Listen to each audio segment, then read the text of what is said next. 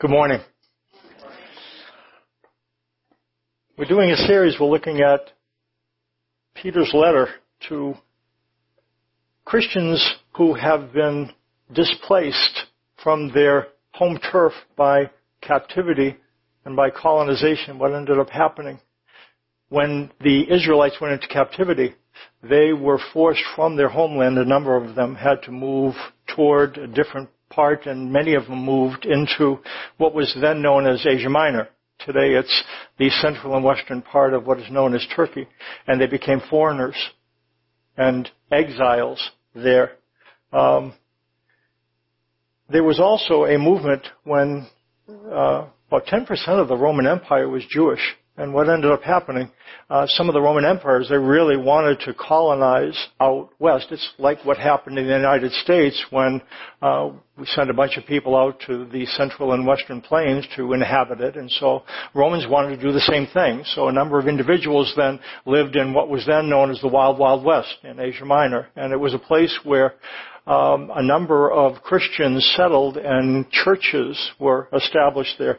The problem was that when wealth at the time and inheritance were tied up with land.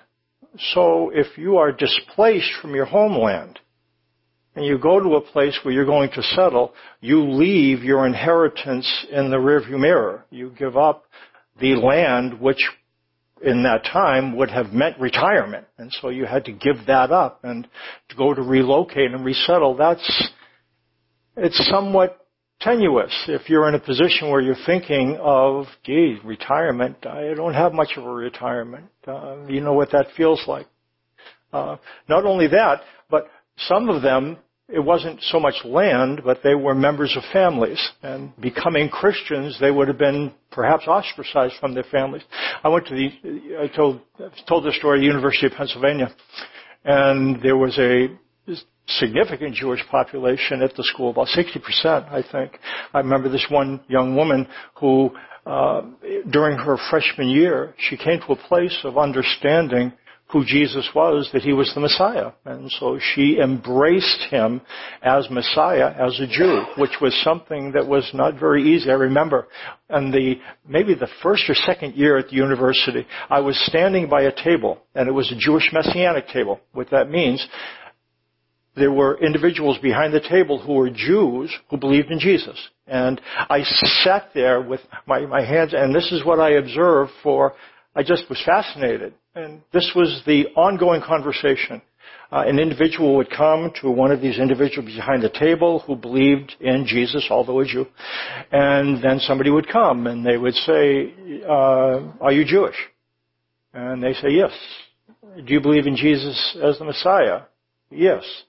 I thought you said you were Jewish. I am. But you believe in Jesus as Messiah? I do. But I thought you said you were Jewish. It's just those things don't go together. And I just been time after time, one after another.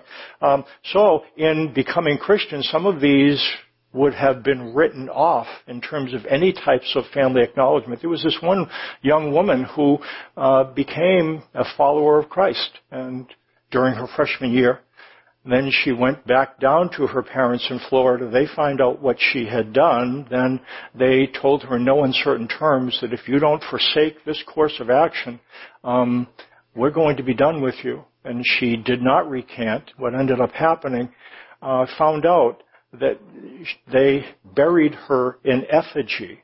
They took that which represented her, went and to a cemetery. And the pressure was so great that she ended up, I can't leave that. I can't leave that. She couldn't be cut off. That's what these individuals Peter is writing to. They are displaced and dispersed. The sense of a retirement, moving into some type of socioeconomic security was not possible. And Peter writes to encourage them in their identity in Christ to the living hope and the new inheritance that they have as followers of Christ, attempting to give them cause for hope in the midst of what I'm sure we can understand would have been a situation that would have raised a bunch of hopelessness. What he says, 1 Peter chapter 1, verses 3 through 5. Peter writes, "Blessed be the God and Father of our Lord Jesus Christ. According to His great mercy, He has caused us to be born again to a living hope through the resurrection of Jesus Christ from the dead, to an inheritance that is imperishable, undefiled, and unfading, kept in heaven for you, who by God's power are being guarded through faith for a salvation ready to be revealed in the last time. It says new birth results in a living hope and a new inheritance. They sacrificed, by and large, their earthly inheritance by becoming Christians, and Peter draws their attention to the inheritance that's waiting. He describes this Christian inheritance using 3 words. It's imperishable, unspoiled, and unfading. And so this inheritance would be untouched by death. Death wouldn't take it away. Death would cause them to receive it. It would be unstained by evil. It would be something pure, and it would be unimpaired by time.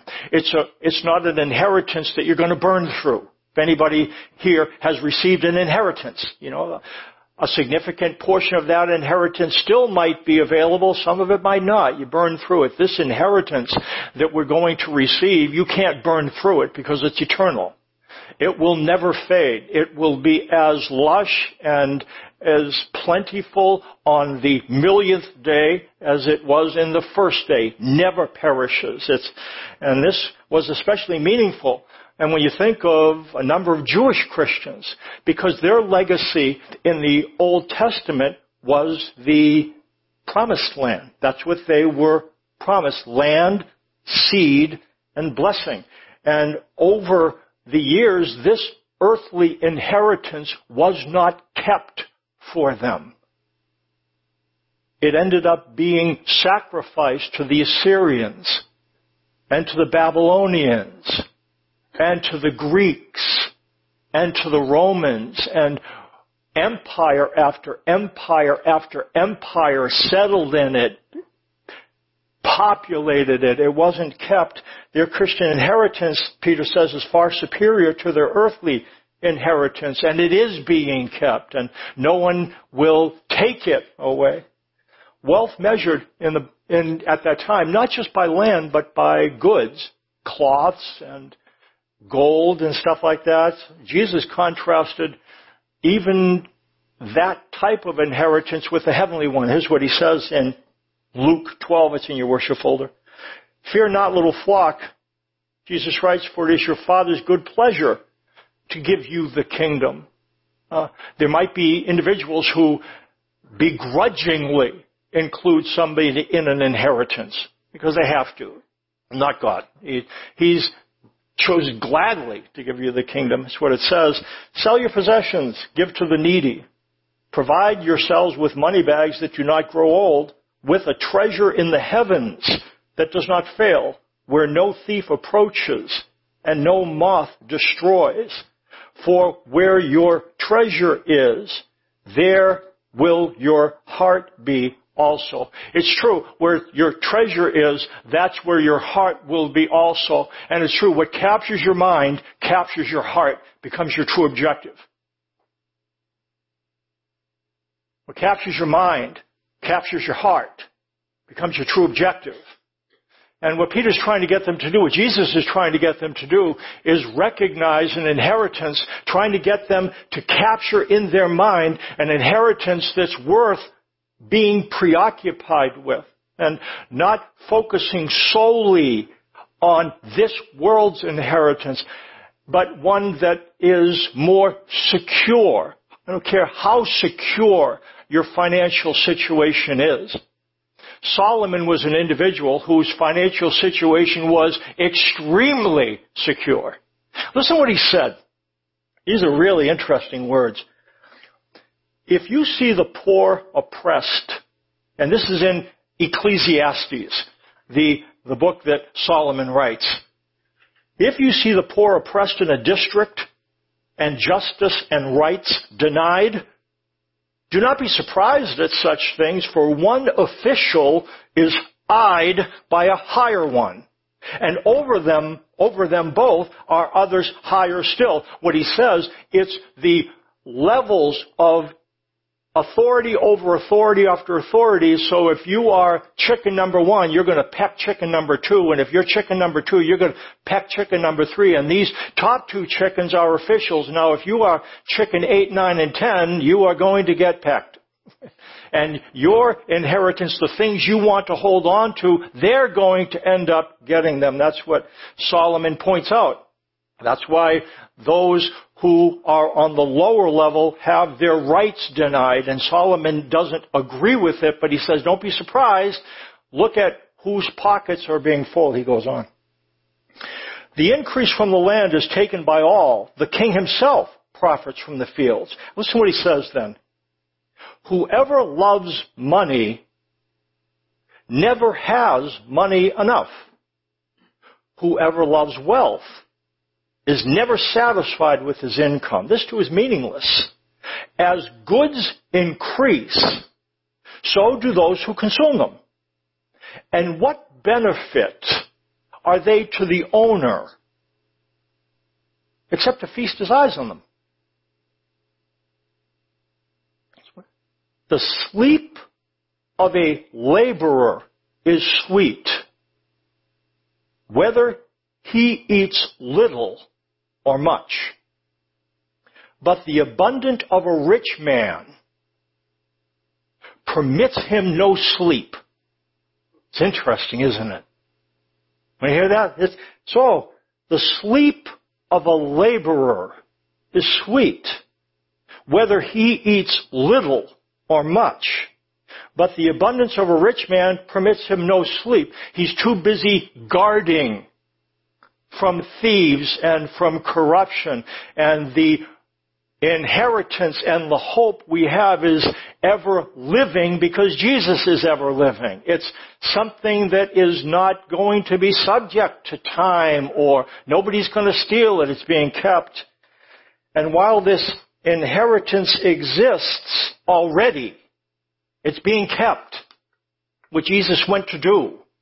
And he'll come back to usher those are his, who are his, into this inheritance.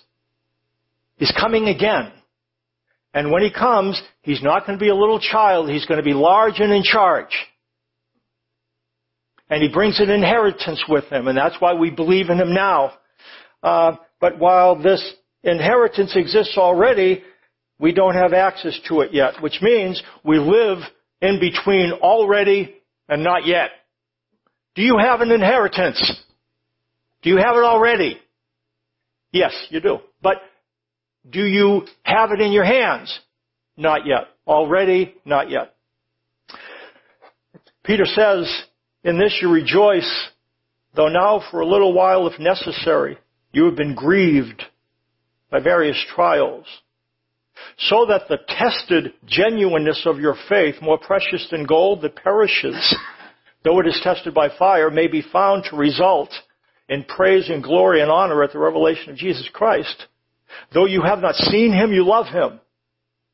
Though you do not now see him, you believe in him and rejoice with joy that is inexpressible and filled with glory, obtaining the outcome of your faith, the salvation of your soul.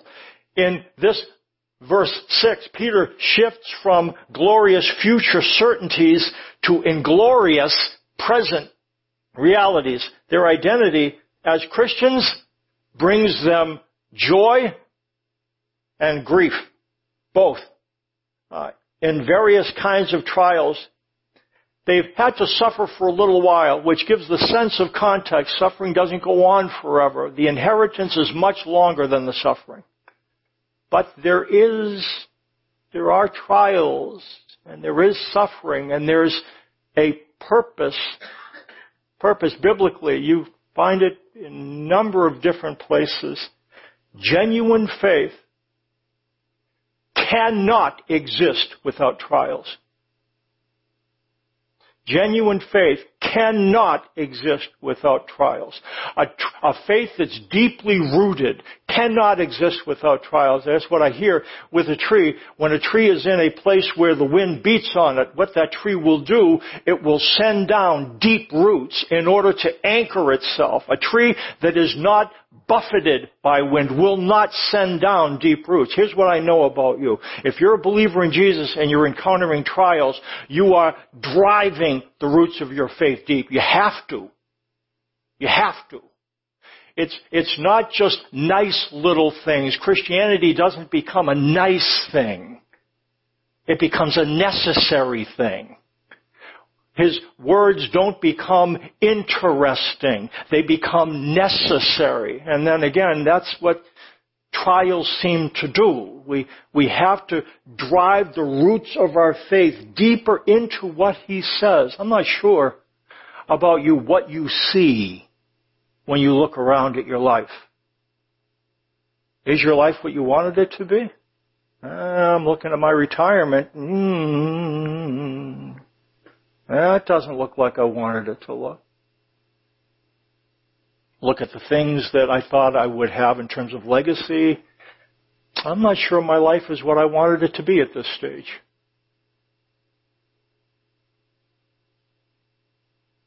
And when that's the case,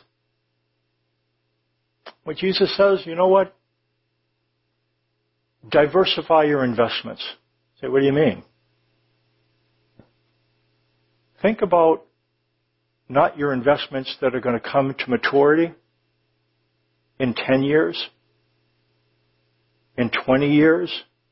Think of your investments that are going to come to maturity in 100 years, in 200 years. I was interested. There's a great picture of a hearse at a cemetery with a trailer attached to it.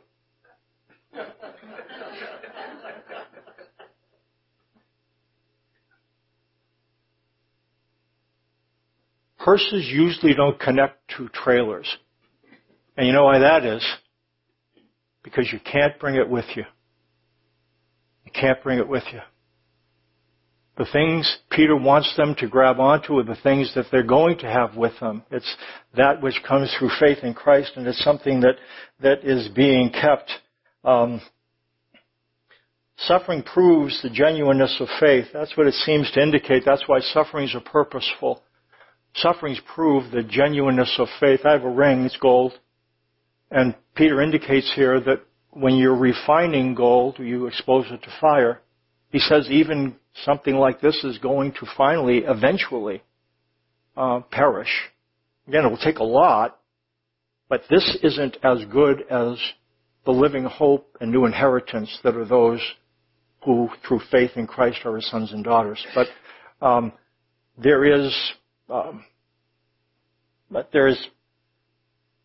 what happens with these things. They subject gold to a test, and they heat it in order that when you're making gold, the dross, the impurity, surfaces, and you have a purer product. And what the word for test, that's what it indicates. It's something that happens to surface that which, when it's skimmed away, will leave a purer product. So, what happens when we are exposed to difficulty? It surfaces some things that get skimmed, and what you end up having is a purer faith. A faith that is rooted more deeply in what he says, and less deeply in what you see. We live by faith, not by sight. And that's what struggles do. They root us in what he says because we can't put our faith in what we see. We look at the checkbook. We look at the investments. We look at the things that we are perhaps would like maybe to be a little more, but it's just not there. And so what ends up happening, you have to focus on what he says rather than on what you see. That's what Peter talks about. Paul talks about it as well. Look at what he says in Romans 5. It says, therefore, since we have been justified by faith, we have peace with God through our Lord Jesus Christ. Through him we have also obtained access by faith into this grace in which we stand, and we rejoice in the hope of the glory of God. Not only that, but we rejoice in our sufferings, knowing that suffering produces endurance, and endurance produces character, and character produces hope. And hope does not put us to shame because God's love has been poured into our hearts through the Holy Spirit who has been given to us. What it's describing, that's a storm. So let that represent sufferings. Sufferings. Storms twirl you around. They are disorienting. You can't see. You are basically have the ability to just keep on going. And so in the context of sufferings, what it indicates is some things end up having to be produced. Sufferings produce endurance. Endurance means to remain under. It's the inability to use what you have to get what you want. When you have what you want, then you don't need to endure. When you don't have what you want, and when you have what you don't want, then you need to endure. You need to remain. You need to remain. Sufferings promote endurance. We usually imagine that what God wants us to do is come to Him in order to figure out how to get out of a jam.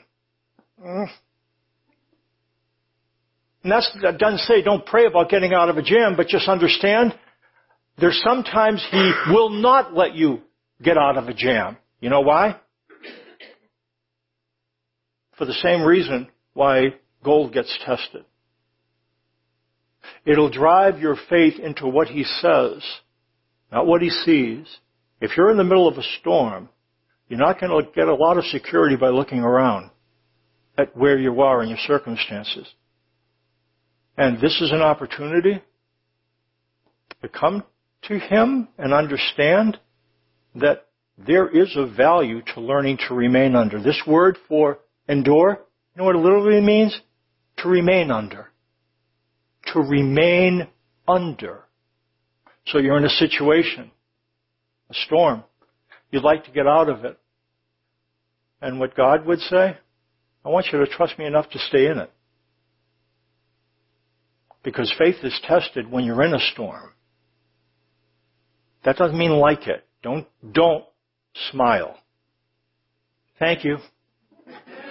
Thank you so much. God doesn't look at the face, He looks at the heart. Be honest with Him. I don't like this. I don't like this. But you do fulfill your purpose. Will you just give me what I need to be the person you want me to be? Endurance produces evidence. The evidence of sincere faith is the ability to remain under someplace. Isn't that interesting? What's the evidence of faith? It's the ability to remain under. That's the evidence that there's something real. Anybody can dodge and dart out from something, but true Christian faith gives the ability to remain under, and the ability to remain under provides assurance that what you have is real. This is like a whirlpool. Endurance, evidence, assurance. Endurance, evidence, assurance. It's what happens when you're in a storm. What do you do when you're being spun around? Where do you look? And it talks about, in Romans, it talks about hope doesn't put us to shame because God's love has been poured out into our hearts. Here's what you do. Think about God's love. Two things if you're in the middle of a storm. Two things. The sympathy of the Son and the sovereignty of the Father. The sympathy of the Son and the sovereignty of the Father. Does Jesus know what it's like to deal with agitated feelings? Can Jesus understand what you feel like? Yes, He can. And there's something powerful to that. When you're in a situation where you are agitated, Jesus walked on water, but He felt feelings. He felt it. He felt agitation. That's what He said. My heart is agitated. And what should I say? Father, take me from this hour? No. It's for this very reason I came to this hour. The reason why Jesus came to the hour is to know what it felt like to be agitated. Why would He need to know that? So He could sympathize with you. So He could sympathize with you.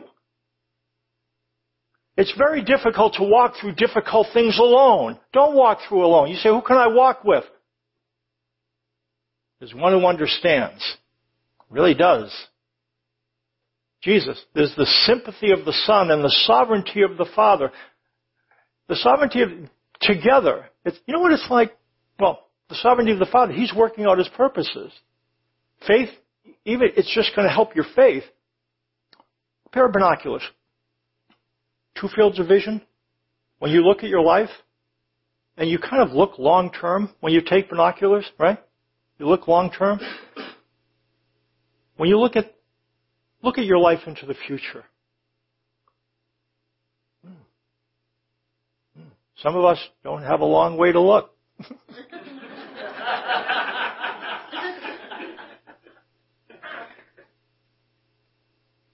But look, what do you see?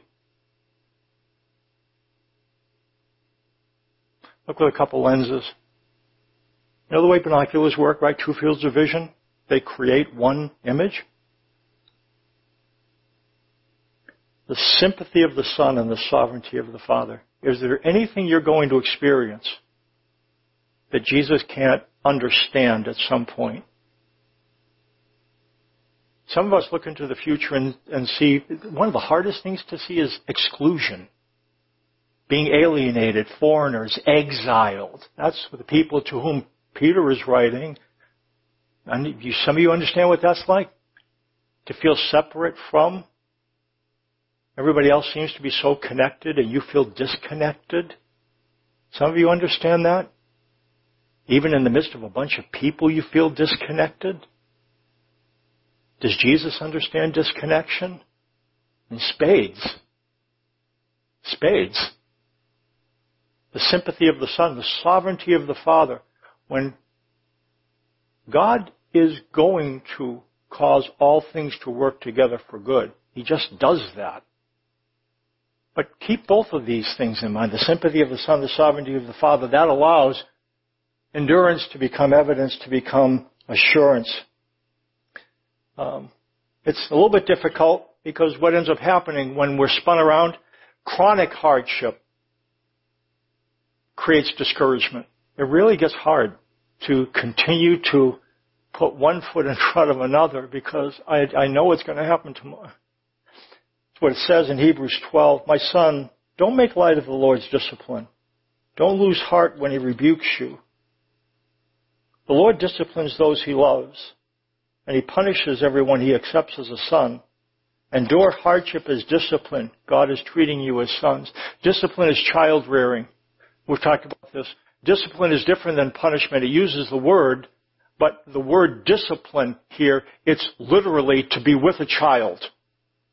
It's a compound word, to be with and a child. And so what discipline is being with a child. And the focus of discipline is on future correct behavior.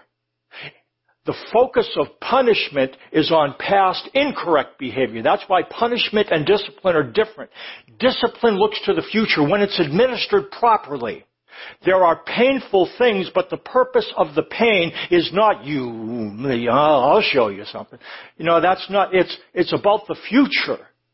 This is going to be painful now, but you'll learn. That's what discipline is. And the motive is not wrath, it's love. When it's real, when it's discipline.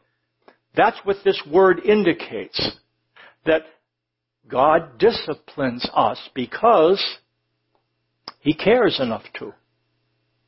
There's 2 things that can happen when you undergo discipline. You can make light of it. Some of you are going to understand this. You get up to a place where, parents discipline, they might swat you, or they might say something, or, anyways, you get to this place where you get a little bit older. Some of you, you know exactly what I'm going to say. And so you do something wrong and you get hit. So what do? Is that all you got? And that does not make mom or dad happy. And when you do something like that, is that it? Was there mosquitoes around? But so you make light of it. And so when you make light of it, you deny the hurt. Don't make light of the Lord's discipline. Some of you are going through some difficult things. And if somebody would ask you how you're doing, and you cared, not just somebody who's just asking, somebody who really wants to know. I'm doing fine. Because that's what Christians are supposed to say, right? Because if I didn't say I was fine, it would mean my faith was bad. So I'm going to say what I think you want to hear, which is, yeah, I'm fine. And it's interesting, isn't it? That doesn't show the presence of faith. It shows a lack of faith. Faith does not mean denying hurt. Don't be a fake. Don't be a hypocrite. Okay, so you hold on to hurt, but then some of us did the other thing, which is, so the thing comes and, your mother takes just a little thing, or just, some of you have done this, just a little, you act like you do the other thing, not there's mosquitoes, it's like, holy smokes, get that hammer out of her hand. And so it's sometimes there's either denying the hurt or there's denying the hope. It's like, and so it's a balance, isn't it? Not making light and denying hurt, and not losing heart and denying hope. You have to walk in balance. You know what helps you walk like this? Sympathy. Jesus understands what the hurt feels like. Sovereignty. There's reasons for you to hope. Hurt, hope. Sympathy, sovereignty. Evidence. Endurance, assurance. Root is getting deeper. Root is getting deeper. There was a story about somebody who was asked by his employee, to push against a rock. This didn't really happen, but it's just a story. Anyway, so this guy's pushing against this rock. And it's not going anywhere. This rock's huge. And so he's pushing against this rock, and he finally gets to the place where this rock's not moving. So I don't think I'm going to push on the rock anymore. Okay, so he stops pushing on the rock, and naturally what happens? The person who employed him comes, and you're not pushing on the rock. He said, yeah, the rock's not moving. He goes, I wasn't doing this for the rock. I was doing it for you. I want you to look at your back now. I want you to look at your back. Look at the muscles that have been developed now by straining against. It was never about the rock. It was about you. It was about you and what was going to be produced within the context of those difficulties. That's what God does. It says, endure hardship. God is treating you as sons. Don't grin and bear it. But understand, sufferings are not the result of God's lack of involvement. They're the evidence of His involvement. The new birth, Peter talks about, brings joy, brings a living hope, and an everlasting inheritance. He ends up saying, those you have not seen Him, you love Him, and though you do not now see Him, you believe in Him. And rejoice with joy that is inexpressible and filled with glory, obtaining as the outcome of your salvation, the salvation of your souls. When Peter talks about salvation, you know when salvation is going to be done? The salvation he talks about, it's something that happens now. You receive it now. But we haven't yet experienced it. Here's when. It's going to be completely experienced. Some of us are going to die before Jesus comes, and our body will go into the ground, and our spirit will go up to be with Him. And that's what will happen. We will live in a divided way, a body in the ground and a spirit with Him. Some of us will remain until Jesus comes, and we are body and spirit. So what's going to happen? When Jesus comes a second time, those dead bodies are going to rise, and immortal spirits are going to enter into immortal bodies. Jesus exists as an immortal spirit in an immortal body, and in the case of sons and daughters who believe in Christ, you are going to live in the same form that Jesus lives in. An eternal spirit in an immortal body. This body will never decay. You won't have to have even preventative screenings. It's eternal. And the thing is, you won't be at war with yourself.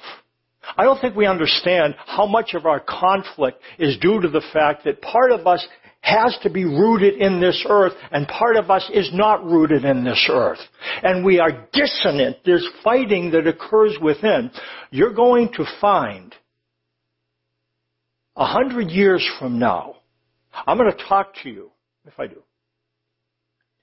I'm not saying I wouldn't talk to you. You understand. I'll even be able to hear you. Now that will be a difference. Tell me what you're disappointed about. I can't be disappointed.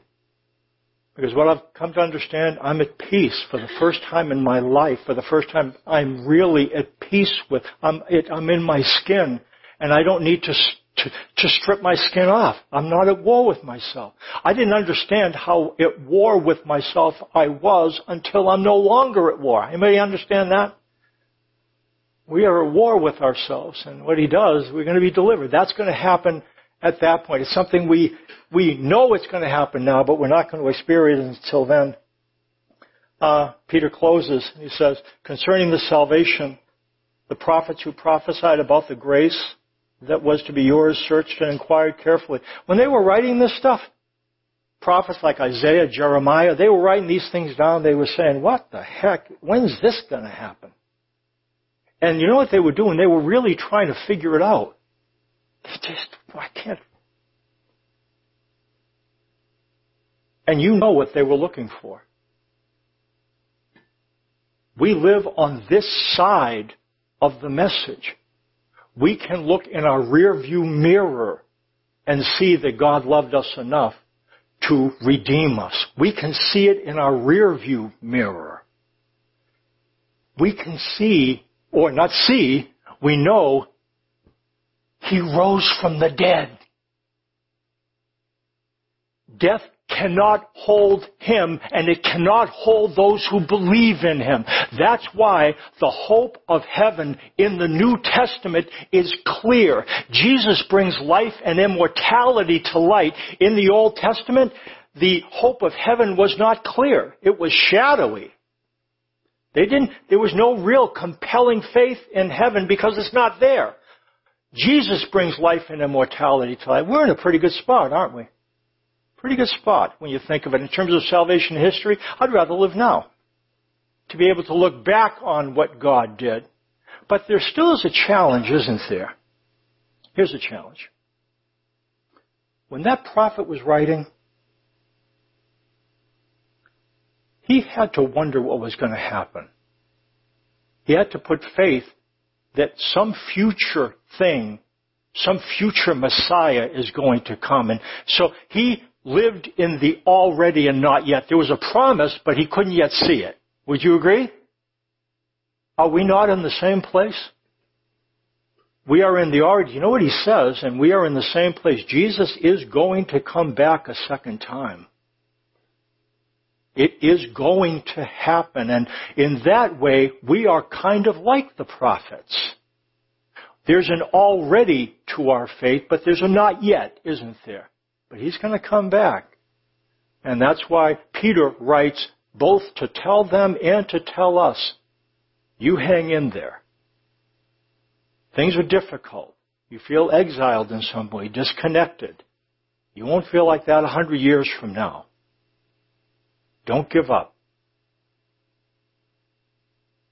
Let's walk together. Your obtain is the outcome of your faith, the salvation of your souls. It's interesting. We did this when we looked at supernatural, and this is Jesus on the Sea of Galilee when He was in the middle of the boat, and He said, let's get into the boat, and they went out into the lake, and then there was a storm. And here's the deal. Do you know why they're in a storm?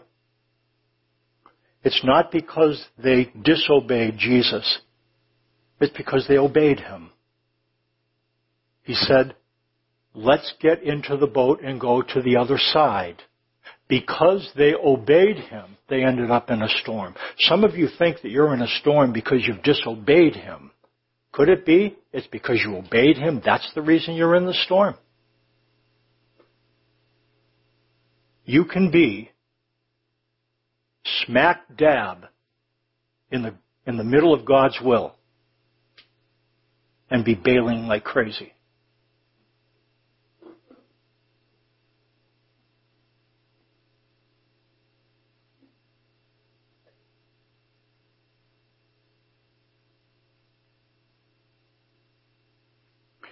We're going to sing a song, and then let me tell you what's going to happen. We're going to do a final song. I'm going to come back up. We're going to hear very short words from Chuck and Amy and Gabe. We're going to be baptized. I asked them to respond to a question. Why are you being baptized? We had a discussion with them. They had sat down and had a great time, both with both sets, and know about their faith. They have come to a place of putting their faith in Christ in a personal way, and they're going to talk to us about this is a public expression. They're not, I don't believe, going to go into their testimony, tell their whole story. You know, we will have a picnic afterwards, and if you want to know their story a little bit, pull them aside. Great people. So anyway, so that's going to happen. So we'll sing a song. Come on up, Devin. We'll sing a song. I'm going to come back up, have them come up here, give a statement. Then what we're going to do is we're going to walk out that way. And it'll be a very short ceremony. We're going to hear a little bit about baptism, witness them get baptized. We're going to pray, and then we're going to come and eat, and I hope you're able to join us. But let's sing a closing song.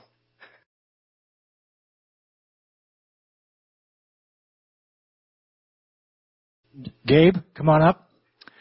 Ask them just to respond to a simple question. Come on up, guys.